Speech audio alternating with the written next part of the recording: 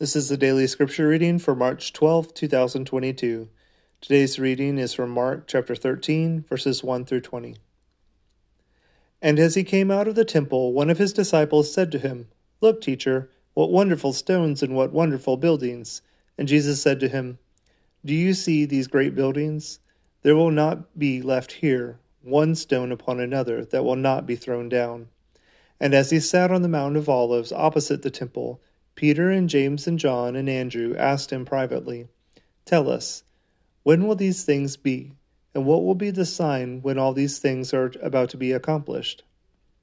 And Jesus began to say to them, "See that no one leads you astray. Many will come in my name, saying, 'I am he,' and they will lead many astray. And when you hear of wars and rumors of wars, do not be alarmed. This must take place, but the end is not yet. For nation will rise against nation, and kingdom against kingdom. There will be earthquakes in various places, and there will be famines. These are but the beginning of the birth pains. But be on your guard, for they will deliver you over to councils, and you will be beaten in synagogues, and you will stand before governors and kings for my sake to bear witness before them. And the gospel must first be proclaimed to all nations.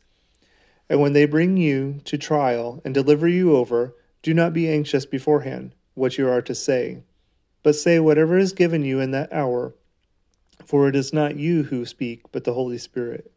And brother will deliver brother over to death, and the father his child, and children will rise against parents and have them put to death. And you will be hated by all for my name's sake, but the one who endures to the end will be saved. But when you see the abomination of desolation standing where he ought not to be, let the reader understand.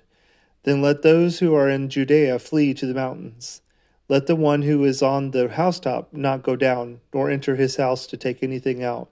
And let the one who is in the field not turn back to take his cloak. And alas for the women who are pregnant, and for those who are nursing infants in those days. Pray that it may not happen in winter. For in those days there will be such tribulation as has not been from the beginning of the creation that God created until now, and never will be. And if the Lord had not cut short the days, no human being would be saved. But for the sake of the elect whom he chose, he shortened the days.